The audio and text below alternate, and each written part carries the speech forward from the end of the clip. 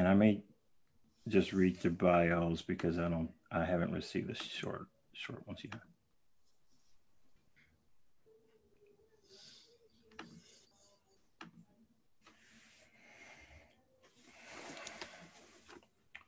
All right. I think we are on. It's 12:15. Good afternoon, everyone. Donald Johnson, and I serve as the lead pastor for Life Church Auburn Hills, and I want to welcome each and every one of you that's joining us on this very important topic today on community policing.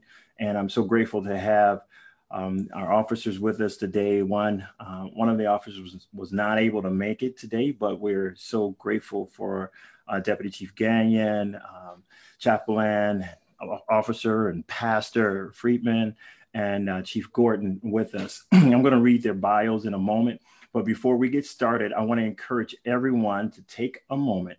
Please take a moment and share the stream, because again, this is vitally important conversation. And again, we're just so grateful that everyone is here and that you'll be a part of this conversation. As we move forward, again, we hold these conversations. We call them our lunchtime conversations. Life Church Auburn Hills is committed to fostering and creating what we call 3C friendships. And that is being committed, that's being cross-cultural and being Christ-centered in everything that we do. We believe those are building blocks to the kingdom that God has ushered in into the world. And those are very essential. And so, as always, as I encourage people to do, I am encouraging people to, when we dive into this topic, is to remove any partisan lens, because that's not the angle that we're taking at all. What we're going to do is put a kingdom filter on so we can act and speak and respond in ways that glorify God. And specifically, the topic of policing, the reason that we're dealing with this topic today is, I mean, when you look in the world right now, there's a lot of unrest. There's a lot of unrest that is happening. And there's a lot of things that are going on regarding policing right now. And as Christians, as believers, as followers of God, it is vital for us not to, quote unquote, choose a side. And we're just doing a series. We just kicked off a series called The Third Option, but to choose the third option, and that's to honor. Because if you read scripture, and I'll say this real quick, and then I'm going to introduce our panelists today. But when you read throughout scripture, 2 Corinthians 5:17 tells us that we are new creatures because of Jesus. The thing old has passed away and we become new. And not only that, but when you continue to read verse 19 and through 21 talks about us being ambassadors. So more than anything, if we're going to represent anything on earth, we're going to represent Jesus Christ. And that's that's what God is calling for us to do, even in this critical moment that we're living in history. How do we represent Jesus? And so that's why we're tackling that. Romans tells us, Romans 13, I believe, talks about the authority that are ordained by God. And these officers and those that are in authority are actually ministers. They are ministers, whether, some may walk in that fidelity or not. This is the truth of the matter. They are ministers of God. So we all could live peaceful lives. And this is, I'm excited to have who we have today, because again, I know these guys are definitely ministers. And then the last thing, 1 Peter 2:13, it talks to us about to align ourselves, to submit ourselves to authority, and the reason being for the sake of Christ. So again, this conversation is vital as we become and walk more and more into what Christ is calling us to be. So again, thank you. Please share it. I'm going to introduce our panelists today. I'm going to start off with Deputy Chief Gagnon, and let me read your bio here. Deputy Chief. All right. So Deputy Chief Ryan Gagnon began his career with Auburn Hills Police Department in 1999. After graduating from Ferris State University with a bachelor's degree in criminal justice, he was promoted to the rank of sergeant in 2006, where he was assigned to the patrol division until his promotion to the rank of lieutenant in 2012. Deputy Chief Gagnon has commanded all 3 divisions of the police department: operations, investigations, and support services during the time as a lieutenant. He previously held positions as a field training officer, use of force/firearms instructor, and supervisor of the department's honor guard. Deputy Chief Gagnon is a graduate of the FBI National Academy Session 276 and the Michigan State University School of Police Staff and Command. He is currently enrolled at Oakland University, working toward earning a master's degree in public administration. Ryan is married to Elena and have 4 children. So welcome, Deputy Chief Gagnon. So. Thank you, Pastor. It's an honor to be here to participate in the conversation. Thank you. Yes, thank you. Thank you.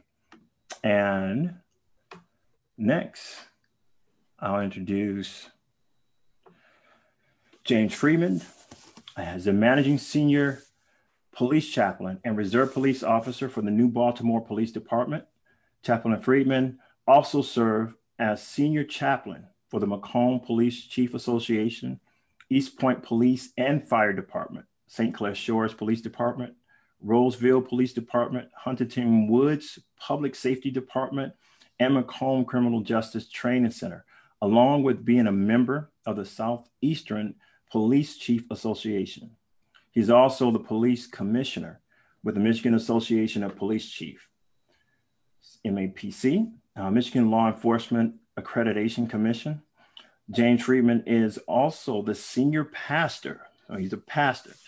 So we may have to cut his mic a little bit. Just kidding. Yeah, take us 15 minutes to say something that's 5 minutes long. The senior pastor of First Baptist Church of East Point and the president of the 21st Century Chaplains Network. James serves as a program director and instructor of the Macomb Community College Criminal Justice Training Center, teaching programs such as autism awareness and risk management, cultural awareness, sexual harassment, ethic, mental illness, building community organization partnership, and stress awareness.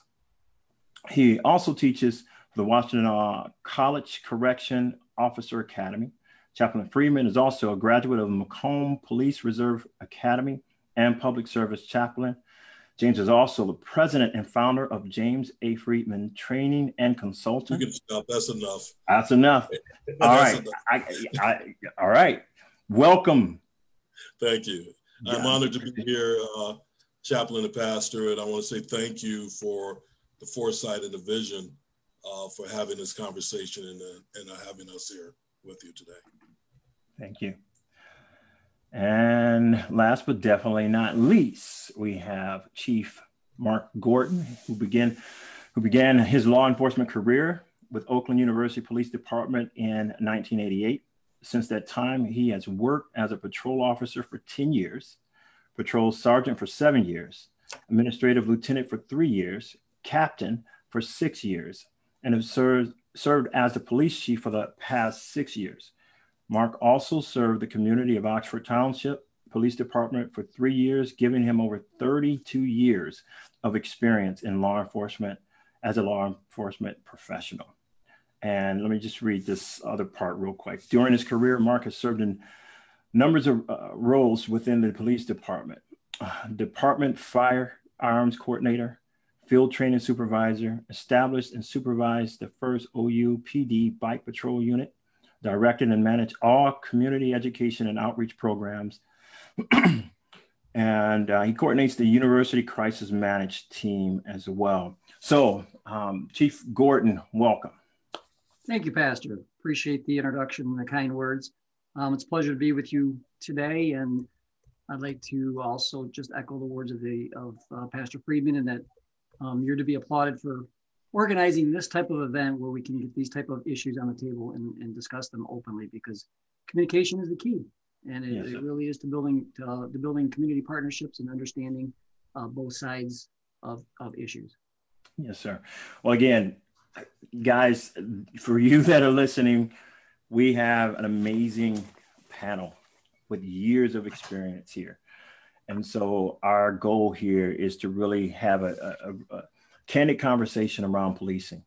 And so as we go further, I'm going to ask you all, if you would, can you share with the audience who you are personally? Can you share about your family, grandchildren, if you have, and some of the work that you're doing? Just share something personal, and also share a fun fact about yourself, hobby, food, music, art, anything like that. And so, Deputy Chief Gagnon, would you kick us off with that, please? Sure. Like you said, Ryan Gagnon, I'm married, have 4 kids, all ages, all the way from a senior at Oakland University down to a 3rd grader.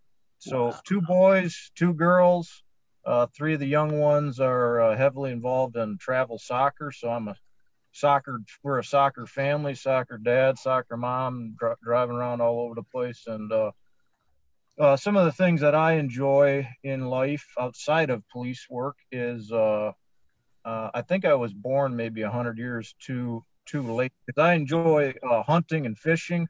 I enjoy no technology. I enjoy peace and quiet. And but that's a little bit about me. So thank you. All right, cool. So it's a stretch. It's a stretch for him to be doing the Zoom right now. I'm good. I'm good. So thank you. Thank you so much. All right. Officer Freeman. Well, I'm sorry. I don't know to call you Bishop. Yeah, I was James before I was any of this stuff. Pastor, all right. Yes, sir. 2 weeks from now, my wife and I will be celebrating our 40th wedding anniversary. Wow. I have 4 children, 4 wonderful children, 5 wonderful grandchildren. To be honest with you, it took me a long time to get to this point, but I would have to say everything that I'm doing right now, from pastoring to law enforcement to teaching to mentoring now, I love doing. There's not one thing that if I were asked to give up, I could say or choose one. I love everything that I'm doing. Fun fact, I thought I was the only one that thought they were born out of due time, but Deputy Chief Ryan has joined that rank, so thank you. I always thought I should have been born during the time of the nights, but somebody God placed me here. And the older I get, I'm gonna be honest with you, the older that I get, I enjoy so much just spending time with my grandkids. I have 5. 2 are older, but 3 are younger, 5 on down, and I'm just enjoying spending time with them and playing with them and going outside and letting them run and have their fun, and just watching them grow and mature is just a great joy for me. And that seems to be where I'm getting a lot of my enjoyment now. So used to be going to the gun range, but now it's the grandkids. So two diametrically opposed things. Yes, sir. Yes, sir. Well, thanks again. Thank you, sir. Thank you, sir. All right. Chief Gordon. Yeah, let's see. I am married, been married for 32 years, have 2 adult children, both graduates of Oakland University, so I'm very proud of that fact. No grandchildren as of yet, probably one of these days soon, but not as of yet. As far as fun fact, outside, anything outside I'm up for. I love to be outside, I hunt, I fish, I ATV. Something new that I've started here recently is scuba diving. I got scuba certified a couple of years ago. So my daughter and I have done a number of scuba trips. So I can say that things underwater are a little bit different than they look like from on top of the water. So it's kind of exciting. I am a member of the Auburn Hills Christian Center Church in the city of Auburn Hills. I head up their safety team for the church. So I've enjoyed that. And so with that, work takes up a lot of time. And between all of that, I stay pretty busy.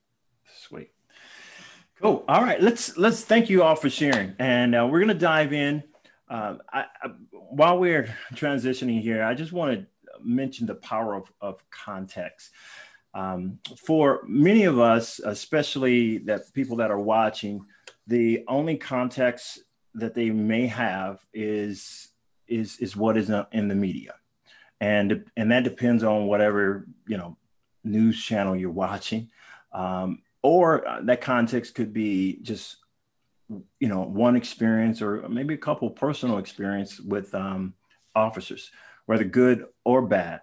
And so I think it's an amazing opportunity to, one, to have conversations like this, because what it does is allow you to expand your context beyond just the topic.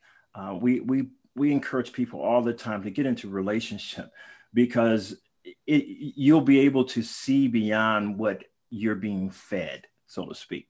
And so when these questions that we have right here, and if you're watching, you can feel free to send some questions. We may not even get to all the questions that I have, but feel free to send some questions. And if we have some time, we'll try to touch those questions as well. But we want to give you a context from a different perspective here. And so let's just dive in right here. All right. So, and in any order, you can feel free to answer. The first question is this: what actually motivated you to pursue a career in policing? And what was it about policing that I guess hit you and you said, this is something that I want to do? Well, I can start. My grandfather was a sergeant in Northern Ontario, city Timmins, Ontario. And I looked up to my grandfather. He passed away when I was about 12, 13 years old. So that kind of got the bug in my brain a little bit. And more than that, really, it was an opportunity to be a part of a noble profession that impacted people in a positive way, and the work was very interesting. Not every day is the same. The interactions of people we come across are not the same.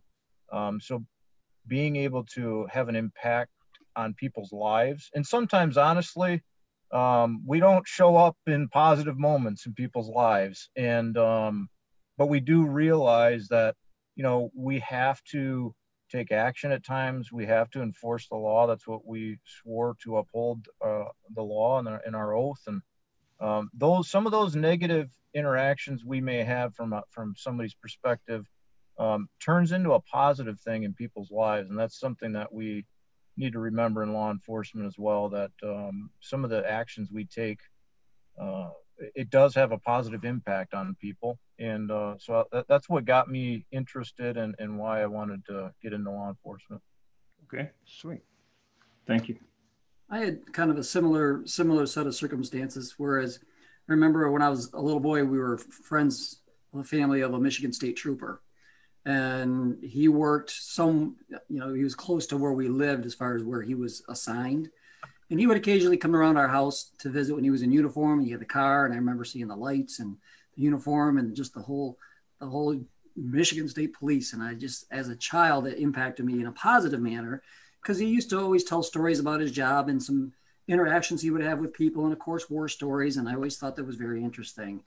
And realizing that you do actually make a big difference in the area of keeping society safe. And I know that's in a large philosophical kind of a basis, but to say that you're doing something for the greater good of humanity was appealing. It was appealing to me. And even though, as the deputy chief has said, sometimes you show up, you don't necessarily feel like you're helping because of the negativity that you find yourself in.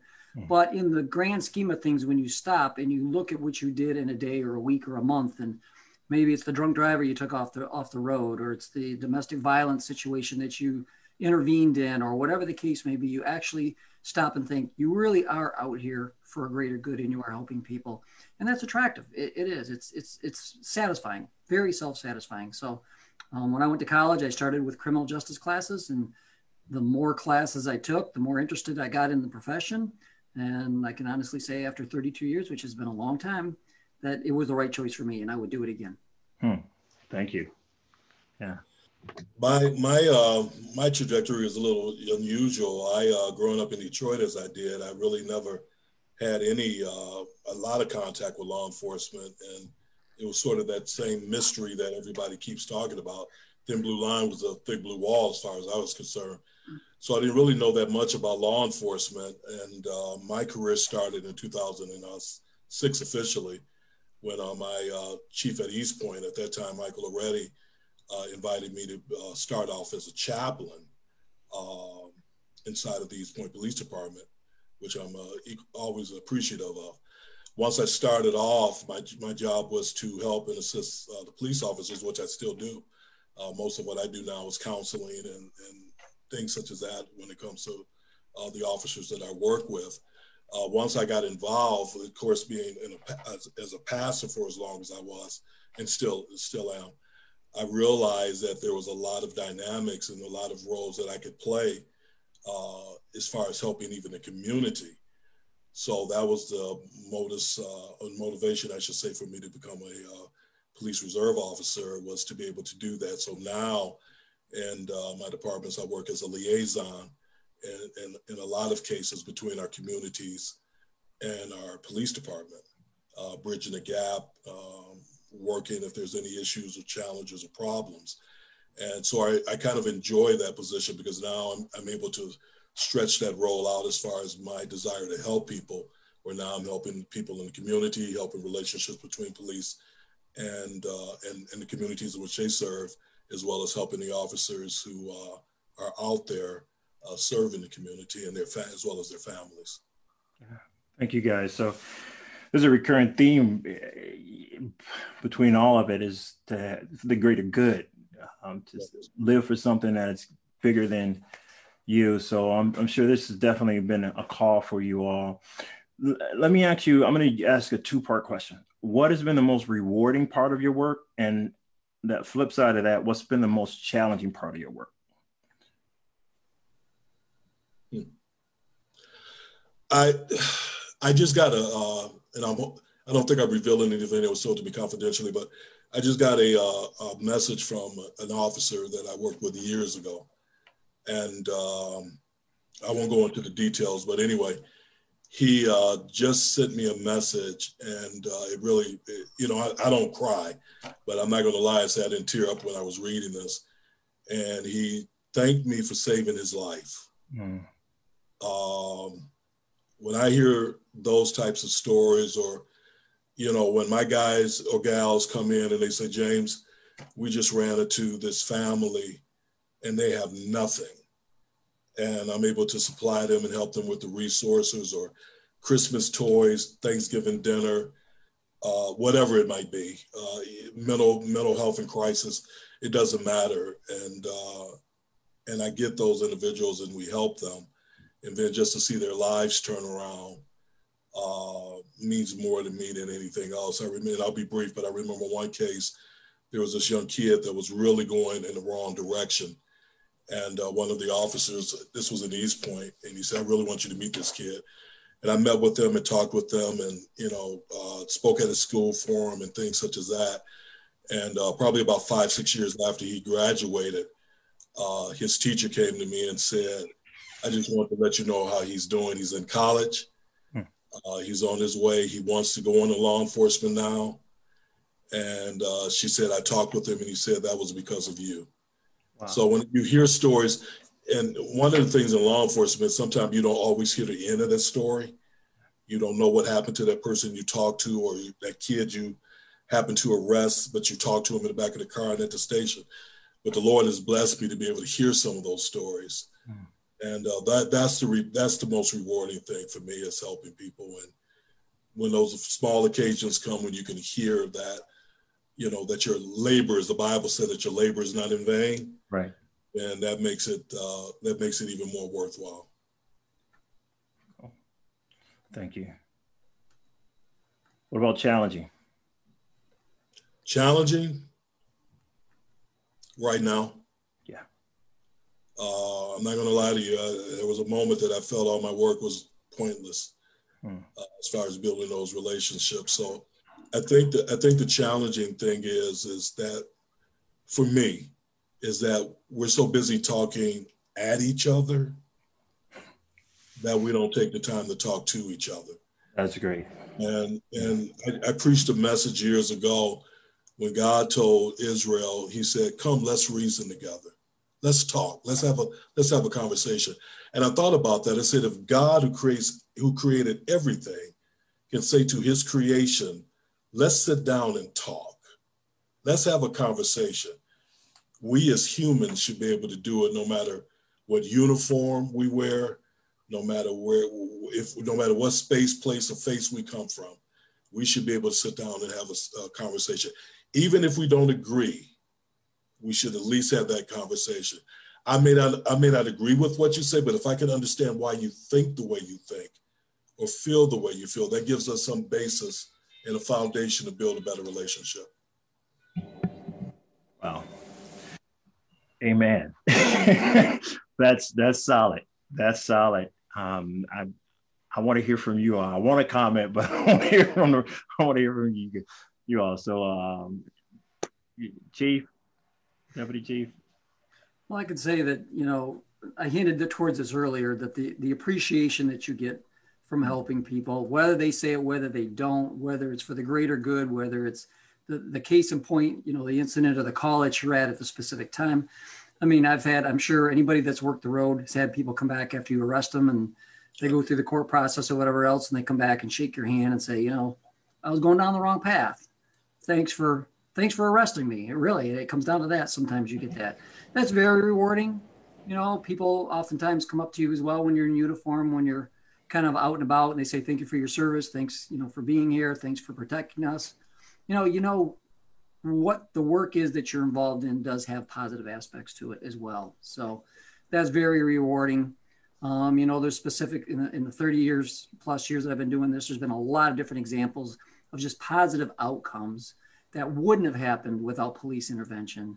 So mental health calls, we are intervening all the time on mental health calls, and people that need help and are crying out for help, and some that aren't crying out for help that you realize need help. So mental health has become such a big issue in our society right now, and getting the people the resources and the help that they need to correct them. We've had veterans that have attempted suicide and that we've intervened with, and that, they get help and come back and say thank you. So again, that's all very, very rewarding.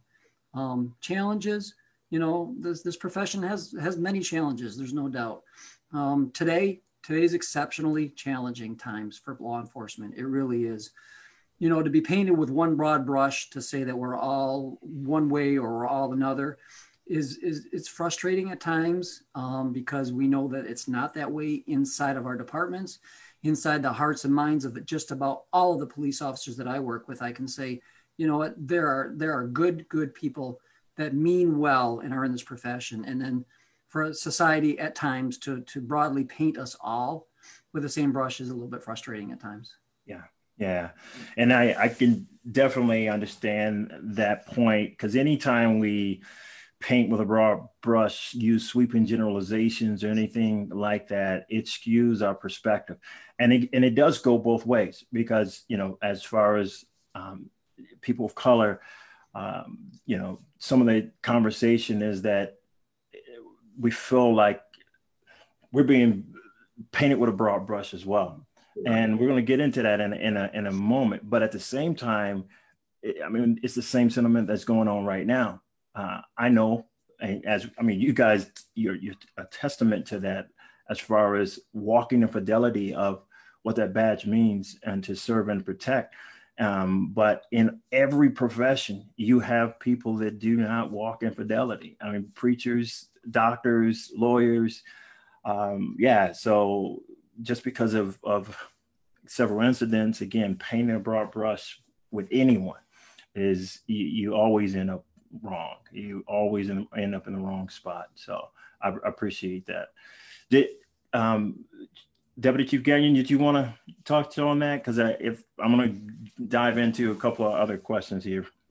Yeah, like they said, just having the impact on people. I remember one significant case where a man, suicidal call, and this gentleman jumped out of an oak tree with a noose around his neck right in front of me. We ran up and were able to get the guy out of the tree. And about 3-4 years later, I was our court officer. And unfortunately, he lived and he changed things in his life. But I remember specifically 3-4 years later in the court, taking this gentleman up for a court appearance. He was in custody at the jail for, I think, drug-related charges.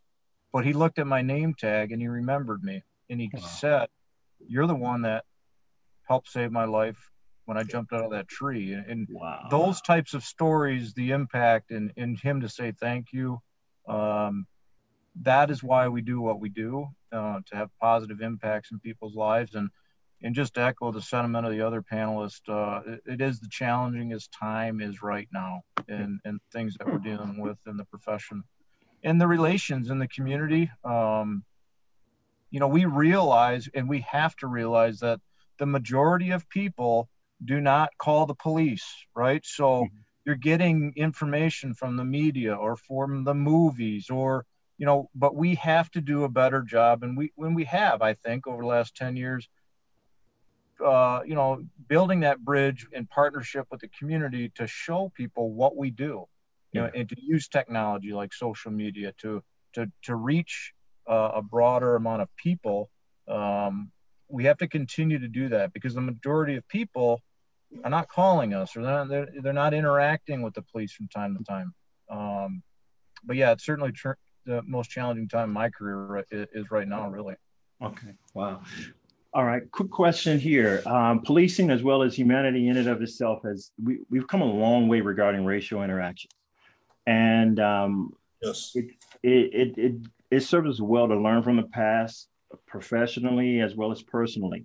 And with our nation and the police force becoming more diverse, let me ask you this question. How would you respond to the notion that there is systemic racism within policing? When you hear that, how do you respond to that?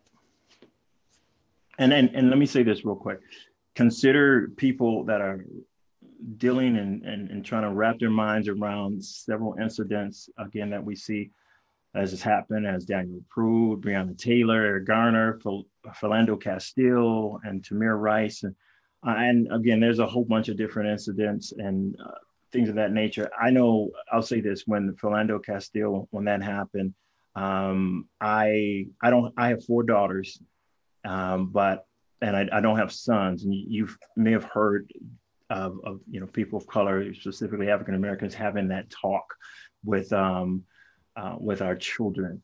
I literally call my nephews, and I'm not a person that cry much at all, but I was calling them and just encouraging them, hey, if you're stopped, just stay calm, keep your hands on the wheel. I had that talk, and because of that, I personally, I was just broken inside that I felt the need that I had to have that conversation with them. I know my nephews, they're great guys in college doing amazing things, but how would you respond with that in mind to this notion of systemic racism within policing?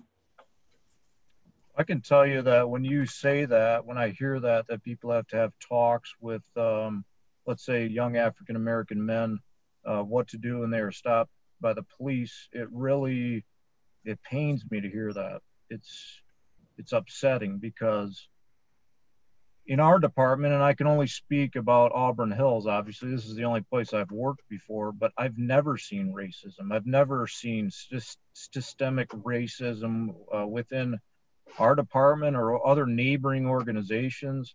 In fact, we will go out of our way, above and beyond any complaint when it comes to race, just as an overabundance of caution, to dive in and investigate any notion of somebody taking action against somebody because of their race. And we always have.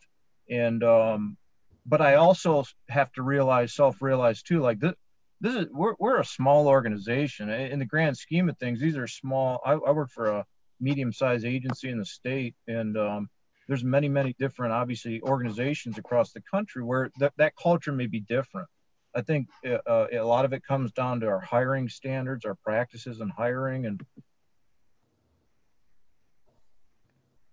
but don't make no mistake about it. If we have somebody that is taking action against somebody because of their race or religion or sexual orientation, they will be fired. There will be no hesitation. They will be fired for any of that. And that's something that we thankfully have not experienced here. So when I hear systemic racism, I don't see that. But I'm not to say that doesn't happen in other places. I'm not saying that. I can only give you my perspective, but it really saddens me and pains me that you would have to speak to your family like that. It really does. Yeah. Thank you. I can say as well, that it's frustrating to hear that, not because of the perception that is out there. I understand that, but because of all the work that's gone into trying to communicate with people, trying to create community relations within our own little community here, and the positiveness that we've created over the years can get erased so quickly with one incident. Mm-hmm. And then you feel like you're starting all over again. From, internally, from within our agency itself, every use of force is evaluated. Contacts, even when there's not a physical use of force, but there may be a verbal confrontation, we always take a look. We look at our stats, we look at our arrest records, we look at our tickets that we give out. We are constantly looking to see if there's any prejudice in our enforcement actions whatsoever. So to say that there's systemic racism within our agency, I can promise you there is not, and we are very conscientious about it. We've incorporated a number of trainings for our people to address this specific issue. And like the deputy chief said, we can't speak for every agency out there. We can't speak for the culture that's in every agency out there. Obviously, we don't know. There's 800,000 police officers out there. All we can do is control the environment from which we come from. And I can tell you the environment that we're in, that I am in, we are always on the look for that. And again, and I'll echo the deputy chief's statements as well. If we thought anybody was profiling, if we thought anybody had racial tendencies in their enforcement actions, if we thought that physical force was being used more on one person than another set of individuals because of their race, you'd be fired. You'd be fired in a heartbeat for it. And we do constantly monitor ourselves for that. So, it's painstaking to start over again, like I said earlier, to say that everything that we've done gets erased, it feels like at times. And because we have come a long way. We have in the 30 years that I've been here, we've come a long way with our relationships with our communities. And hopefully we can rebuild and listen to each other and build again. Yeah. Yeah, Pastor, I think we're dealing with a number of things that I can identify with what you're saying about having that conversation. I know that my mother had that conversation with me and my brothers and my sister. I've had to have that conversation with 3 of my 4 children, with my second boy being autistic. I never had to have that conversation with him. And I think what we're dealing with, and as Deputy Chief said, and as the Chief said so correctly, you're dealing with several different things. One is culture, and then you're also dealing with the past versus the present. Mm-hmm. You're dealing with how policing was done in certain areas. Yeah. And the culture was built based on that. Let's face it, law enforcement is the tip of the spear. They're the arm that everybody sees of the government. And law enforcement was used in certain areas for a particular purpose. Mm-hmm. That memory is still there. Yeah. We're only 50 years removed from the civil rights movement. Right. So because we're living longer, people who lived during that time still exist today. They're still alive today. You're also dealing with a lack of awareness and understanding.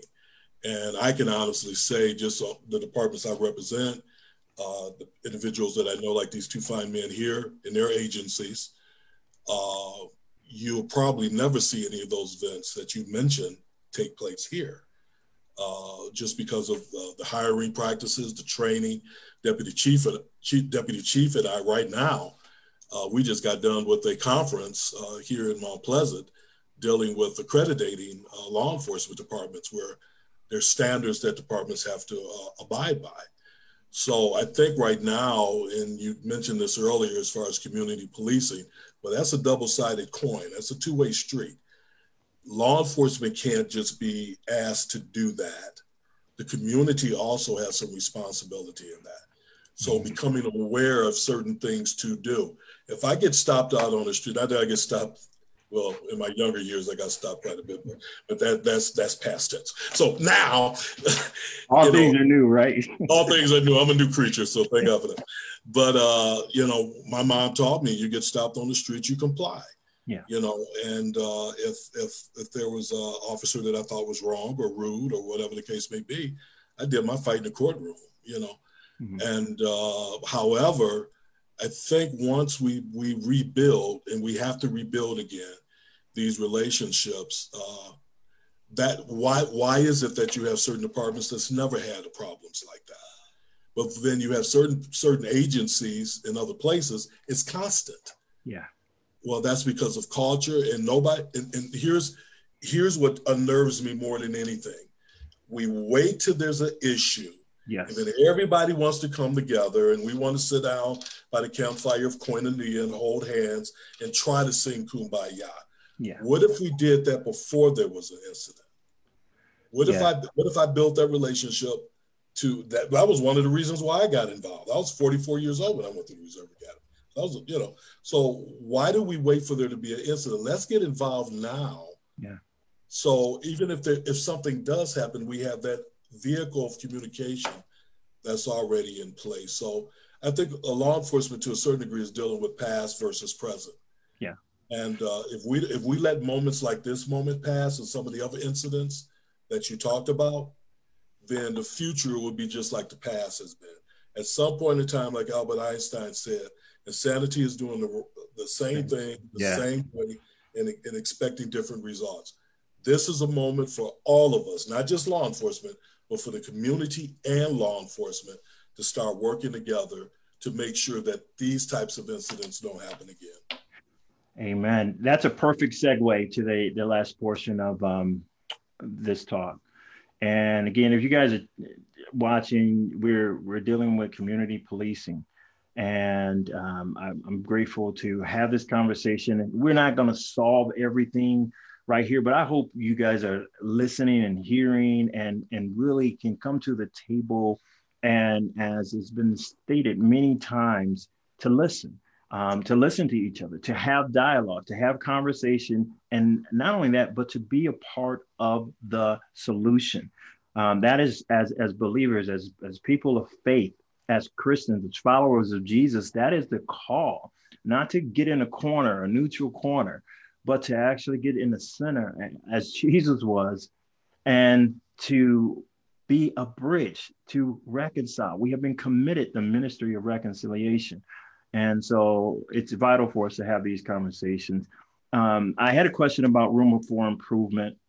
You've heard, let me go ahead and ask this question, and then we'll talk directly to community policing. The notion of defund the police, I personally disagree with it, and that's me. But there is room for change. Where do you see, I guess, Chief Gagnon, let me just ask you that one. Where do you see room, I guess, for change with policing? Yeah, I think I heard it best, like Pastor Friedman was saying at this conference. I heard it yesterday from one of the police executives saying, we are always reforming the police. We always have been. What we've done 30 years ago, we do not do today. In 30 years from now, we will not be doing the same thing we're doing today. We are always looking to change and adapt. So I think the biggest thing that is currently changing right now and where we can improve is ensuring that law enforcement agencies across the country meet certain standards and practices, right? Best practices, whether it become to use of force, de-escalation, duty to intervene when things are wrong, cultural diversity, implicit bias training, things of that nature that we need to improve on and become standardized. Because if we don't, all it takes, look at it, all it takes is one incident. One incident. People were coming in, dropping off food, cookies and everything. Thank you so much, COVID-19 and all this. And we were praising the nurses and doctors, and it was really cool. And the tragic death of George Floyd. One incident like that, it was like, we're the enemy now. And if we don't standardize things and become better at what we do and adapt, it's more and more prevalent as time goes on too, with the implementation of body-worn cameras by police officers and filming all the interactions, where this is so in the media having access to this stuff, and rightly so, with Freedom of Information Acts getting their hands on it, but it's going to be shared out there. There's more, and I don't want to say there's going to be more tragic incidents because nobody wants that. But police officers are human beings. We make mistakes. And sometimes there's people, bad apples, that are intentionally doing things wrong, and they need to be fired, held accountable, charged, convicted, whatever it may be. But we need to look at our standards and the way and the best practices. I think that's the big change right now, and I think it's going to take some time to do that. Yeah, and I have one comment dealing with mental health. Because some cases, as we know, it should be a social worker, maybe a company, or maybe actually on the call instead of an officer. Pastor, could I jump in on that one? Yeah, absolutely. There's prior to COVID-19, there was an initiative being pushed, and the chief knows this, and the deputy chief knows this. I know the chief there in Oakland. I think matter of fact, I know they do. They already are operating in this. In Auburn Hills, I know the deputy chief and the chief have already initiated that because I met with them about it. But there's an initiative called Crisis Intervention, or CIT. Mm-hmm. It's being pushed like crazy in law enforcement. In Macomb, I'm on a mission to get it operated there. So one of my departments, we already have it initiated. I'm one of the 7 CIT officers there. But what the CIT, the initiative is to have specially trained officers to deal with the mental health in crisis. Not just for no escalation or de-escalation, but also to give that individual or their family or caregiver or guardian the support system that they need and the resources that they need. Yeah. So what you have in Oakland County and at Oakland University, what you have at Auburn Hills, and what we're now pushing in Macomb, is to have those partnerships with those in the mental health care facilities or professionals, those who deal with addictions, organizations like CARE, those who deal with human trafficking. I mean, just the homelessness, because it's all reciprocal. It's all part of that mix. So that if an officer goes out and dealing with somebody in a mental health crisis, right? Mm-hmm. Well, that officer may or may not be trained. If you're dealing with excited delirium, autism, or somebody that's bipolar, that's been off their meds. I mean, we could go on and on. Anxiety disorder. They have those systems in place to help that individual, but then help that individual find themselves not in that position again. So we don't need to reinvent the wheel. Right.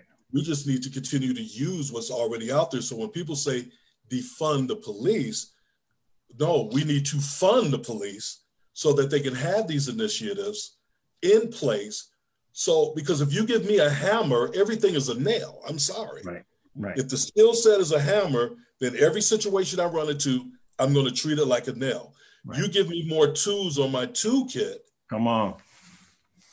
Amen. And I have more items and more, a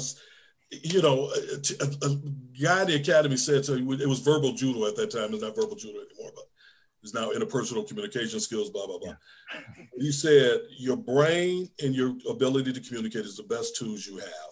And then your outside resources. I never forgot that.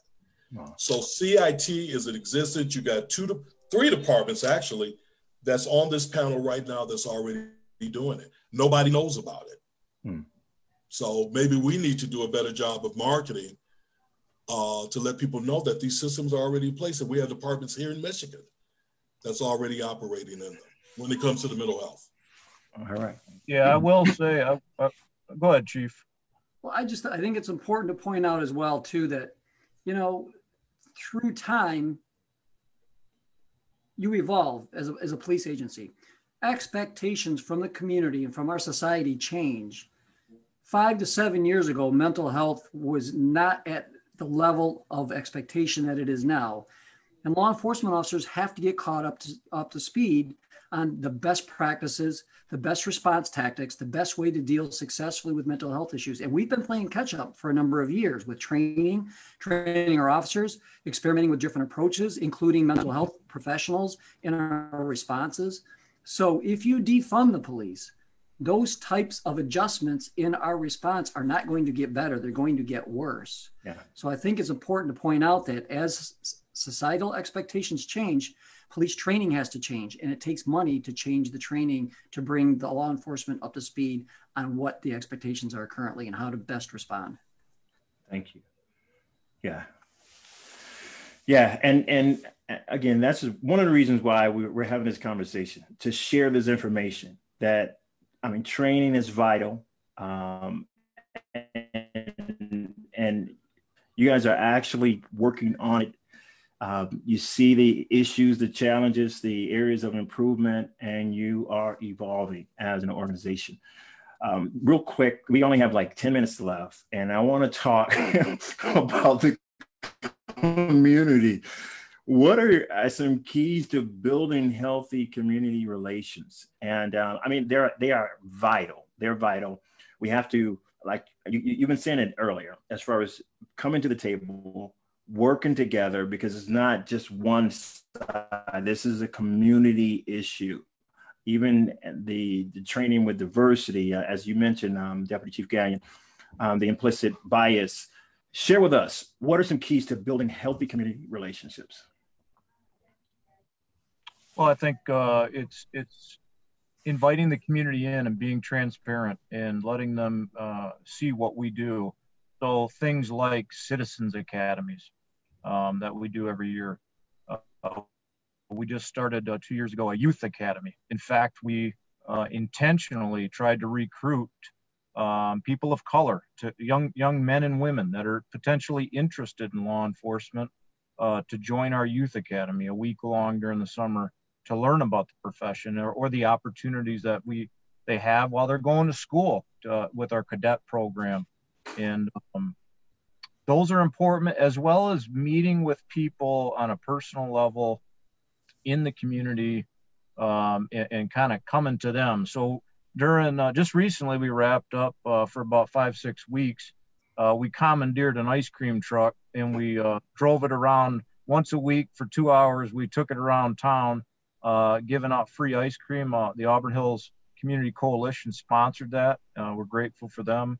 And but it was really cool experience to show up in people's neighborhoods unannounced, lights and sirens blaring, people screaming on the PA, free ice cream, and just being able to touch base with people where they're at near their own homes. And you know, that was positive, because we talk about challenging times right now. And then I remember those interactions, and I remember like good people like you, and it's like, you know what, like what you see on the news is not reality in most cases of where, you know, the way the sentiment people have, because everybody was very cool and everybody came out and we talked and they gave their perspectives of things and we talked with ours. And so those types of things we are constantly trying to look for opportunities to engage with the community. And that's just one recent event we did in the midst of all this. Yeah, I had an opportunity to actually. You came out. Yeah. Yeah, and it was amazing. It was beautiful to be out there with the community. Again, positive interaction. You also did, for Auburn Hills, I know, we did birthday drive-bys. And so people, I guess, submitted their birthdays, and you rode by their house with lights and everything, and to let people know that this is about community. And I know personally, like as far as school involvement, anytime that I would host an event, I will make sure the officers are there, because I think for me, it's a wonderful thing for the community to see the police and the police to see the community. And so we would have summer splash, and we have the police there, and everyone would just come around and, you know, taking pictures and in the vehicle. And again, it's healthy relationships. So I would agree that it takes the community to put the unity in there. So anyone else? And again, we're wrapping up as far as positive community relations. Yeah, I think Pastor Friedman hit it earlier right on the head, which is the community and the police have to have pre-established relationships before a crisis. Yes. So if they're calling our agency for help and they know the officer that shows up or has had contact with the officer prior to the event that's occurring, it is so vital to have those relationships in place and to know each other on a personal level. And the only way you do that is you reach out to each other. If you do not create the circumstances where where officers in your community can get together in a calm environment where you're not being called to intervene in some situation, you are so far behind the 8 ball because no one knows what to expect from the other side. So having those relationships in advance in a spirit and an atmosphere of calmness is unbelievably vital in every community. And I think the onus is on law enforcement to extend the hand and to say, look, here's who we are. Here's where you can come meet with us. Here's where you can talk to us. Here's what we have to offer you. Please invite us to your functions in your events, and we'd be glad to participate. Amazing. And Pastor, very quickly, I want to echo everything that's already been said by my dear friends here. But I also want to make a challenge to every pastor, every church leader, every chaplain, any Christian or faith-based person that's watching or listening. I want to challenge you also to reach out to your local department or sheriff's department and start that conversation. Let them know, come to our church, come to our house of worship. Let's sit down and break bread together. Let's reason together. Let's form that relationship that hopefully grows and morphs to become a partnership. And let's work together to make sure that what is taken, we may not be able to change the nation. Hopefully we can, but we're definitely going to make sure we change our locale, our city, our county, and our community.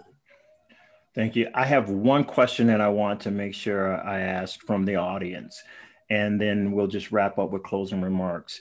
There's a question that says, what are police officers doing to make minorities feel safe during traffic stops? And she added something as small as, hey, you're safe, can help build trust and comfort. And I'd like to get your perspective on that comment. Yeah, I think just being ourselves, officers, regardless of who they stop, have to always have a mindset of their safety and the safety of the people in the vehicle. For example, last year, 48,000 police officers were assaulted in the United States, and just under 10,000 of them were by firearm or by deadly force objects. And so when we train with use of force and that sort of stuff, we don't know who we're stopping. We have no idea, for example. So we're always very cautious, but we always have to maintain professionalism and be personable with people, right? And you can maintain both. You certainly can. It's very easy to. But it's important that we explain to people, okay, this is why I stopped you right away, okay? This is why I stopped you. Let me see your driver's license. And just be a calm demeanor, that our officers need to be calm, have a calm demeanor, and openly communicate with them to say, hey, this is not a big deal. The reason I stopped you is you ran through the stop sign, or you're going over the 10 miles an hour over the speed limit. Let me see your driver's license. It pains me to, like I said before, when you say about safety and that, I mean, I don't feel like we have to, if I stop the car, I don't feel like I have to say to somebody, for example, you're safe now. I mean, that's not even like, not just because of who you are or the color of your skin does not mean you are unsafe. I mean, that's what I'm trying to wrap my head around. Right. And I get it. I get I totally get the question and why people may say that from what people have experienced in the past. I totally understand that. I'm not diminishing that. It's just, it's painful to have to even think about saying that to somebody because, for example, they are African-American. It really is. I just treat people like I would anybody else as a person, and deal with the traffic violation, for example. That's the best answer I can give. That's good. I appreciate that. You could say that we've talked in-house with our officers, like a roll call, about this very issue, because we've had a number of situations that have occurred where obviously the driver, if they're African-American especially, are uncomfortable with the traffic stop right from the get-go. And we've talked about looking for cues, looking for that uncomfortableness as soon as you walk up. And it's okay, with officer safety in mind, to put the traffic stop reason aside for just a few minutes. It's important to advise them, as the deputy chief has said, why you're interacting with them, but put it aside and discuss the safety issue if they wish to do that, and talk about the fact that we're going to do everything we can to be safe. Just because I've stopped you doesn't mean you're going to jail. It doesn't mean that you've done any offense that I have to take you out of the car for. I don't know. I don't know you. You don't know me. Let's talk about the safety part of this, and then let's re-engage about why I stopped you. And they've had a number of people that are very interested in talking about that right off from the get-go. Am I safe? I mean, I remember one officer saying as soon as he stopped a car, he walked up to the side of the car, and the car said, the individual said, I feel like my life is being threatened right now. So the officer stopped, de-escalated, talked the person down.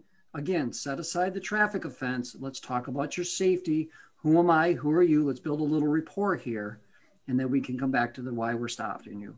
So there's been conscious conversations about that. That's great. All right. Closing remarks. Let's do this because we're at time. And again, guys, there's more questions coming in. We're not going to solve everything right here at all. But I hope you heard enough information to help us all think a little different, and not only think different, but respond different. Conversations like this need to be had. It needs to continue to see how we can live again as Christians, as believers, in that third option, and glorify God in our relationships, with all our relationships. So closing remarks, and then we're going to pray, and then we'll be done. So any closing remarks, Deputy Chief Gagnon? Once again, I want to thank you for hosting this, and thank you for everyone that's been watching and listening, and for the questions. And let's just work together. And I think right now law enforcement is understanding that there's some relationship building that needs to take place, and the community is beginning to see it's okay for me to voice my opinion and to share what I think and what I feel in a professional, personable, and positive way. And my call to everybody is let's not talk about change anymore. Let's be the change. Come on. Yes, sir. Yeah, I just wanted to thank you, Pastor, for the opportunity to participate. I think this has made me realize also at the time we're living in that sometimes in law enforcement, we don't listen very well. We like to talk, and we like to tell people what to do, and so on and so forth. And I think it's important in law enforcement that we listen more. And we are committed to doing that. We are committed to sitting down and listening to people's perspective or the way they feel. I really do believe that is important to educate us so that we can do a better job. And it's important to do that. So we're committed to listening and being part of the conversation. So thank you. Yes, sir. Thank you. All right. I think it's important to realize and to communicate to people in law enforcement. We realize that there's damage control that has to be done now, moving forward. And I think you see evidence of that sometimes in police agencies already. But as hands are extended from law enforcement, as there's opportunities to meet with officers, as there's chances to go to events that maybe are being sponsored by law enforcement, I'd just like to encourage your listeners and your viewers to take advantage of those. Go with an open mind. Try to go in and talk to the officers. Understand that they're human beings as well. Create the partnerships that they're trying to create, and just take advantage of those opportunities when they present themselves, because I think you'll find that they go a long way when you need help, when you need an officer, when you need to dial 911, when those partnerships are in place. It is hugely different in the interaction between the officers and the community. Yeah. Thank you again. I really appreciate you all for your time. Again, this was a sacrifice, I know, but I think it was well worth it. My prayers are for you, and we're going to pray in just a quick moment. I just saw a startling fact that I meant to mention this earlier, that right now in the U.S., the leading cause of death among officers is COVID. And we didn't even kind of talk about that and the adjustments that you all had to make.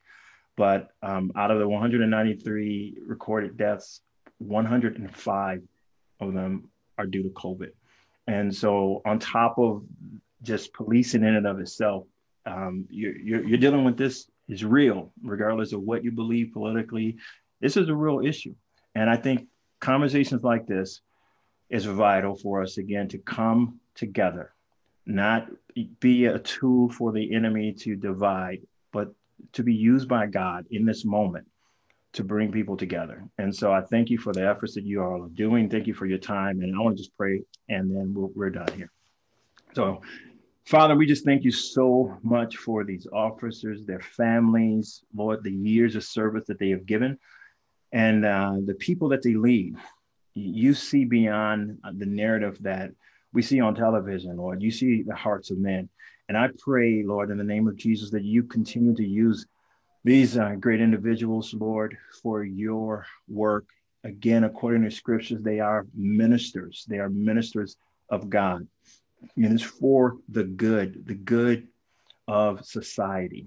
And Father, we just pray that you continue to guide them and lead them. And even for those that may not walk in the fidelity of what that badge represents, we ask that you pull them out and uproot them, Lord, and that you would redirect them, and that you would help us as a community to come together and be, Lord, who you're calling us to be, the church. Help us to be who you're calling us to be in this moment. We don't want to miss this moment to allow our light to shine, Lord. So we ask you to help us, forgive us, and let us walk together in peace. In Jesus' name we pray. Amen. Thank you guys so much. And we went over our time, but again, it was well worth it. I really appreciate you all. And that's all we have. So thank you guys. Feel free to continue to comment. We'll try to respond. Share this because I think it's vitally important. Share it with your friends, tag someone, or whatever you have to do. Thank you all again, Deputy Chief Gagnon, Chief Gordon, and Bishop James Freeman. Thank you so much. You stop. God bless you guys. Thank you. Bless you. All right. Thank you. Pastor. Appreciate it. Sir. Absolutely. Bye-bye.